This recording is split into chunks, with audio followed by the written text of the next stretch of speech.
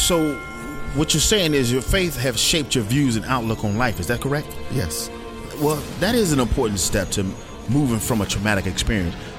Now, in order for us to make more progress, though, we need to go deeper.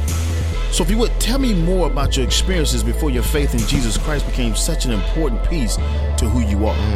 I'm not sure. I mean, what's the purpose of that? I mean, how would that help?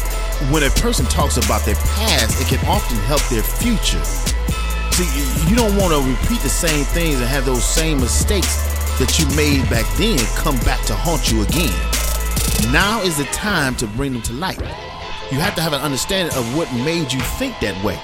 Then once you do, you will know what not to do. You understand? And then you also have a better understanding of who you are, so you will not repeat those same things.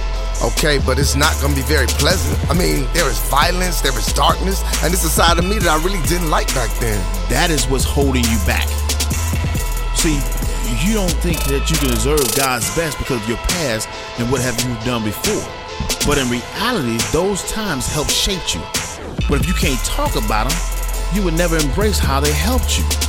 You will only view them as a rough patch or through the eyes of shame.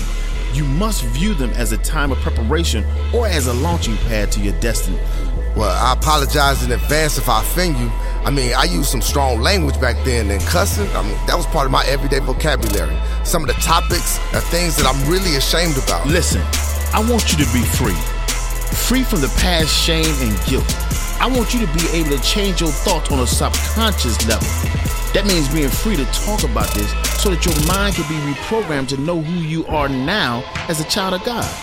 So talk about the past and see where you were. Then know that it's the past and no longer who you are. Do you understand? Because see, the tragedy lies when you do not deal with it. You will never get past it, and then you'll keep on going around that same old mountain, making the same old mistakes and having the same old problems year after year. So trust me, this exercise will change your thinking. Okay, well, I will talk about it. I'll let you know what I seen and how it shaped me. But like I said, it was wild. But if it will help, I'm willing to do it because I do want to get better in life.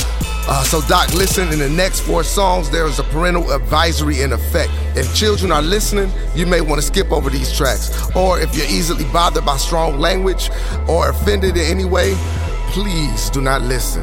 All right, Doc, here we go.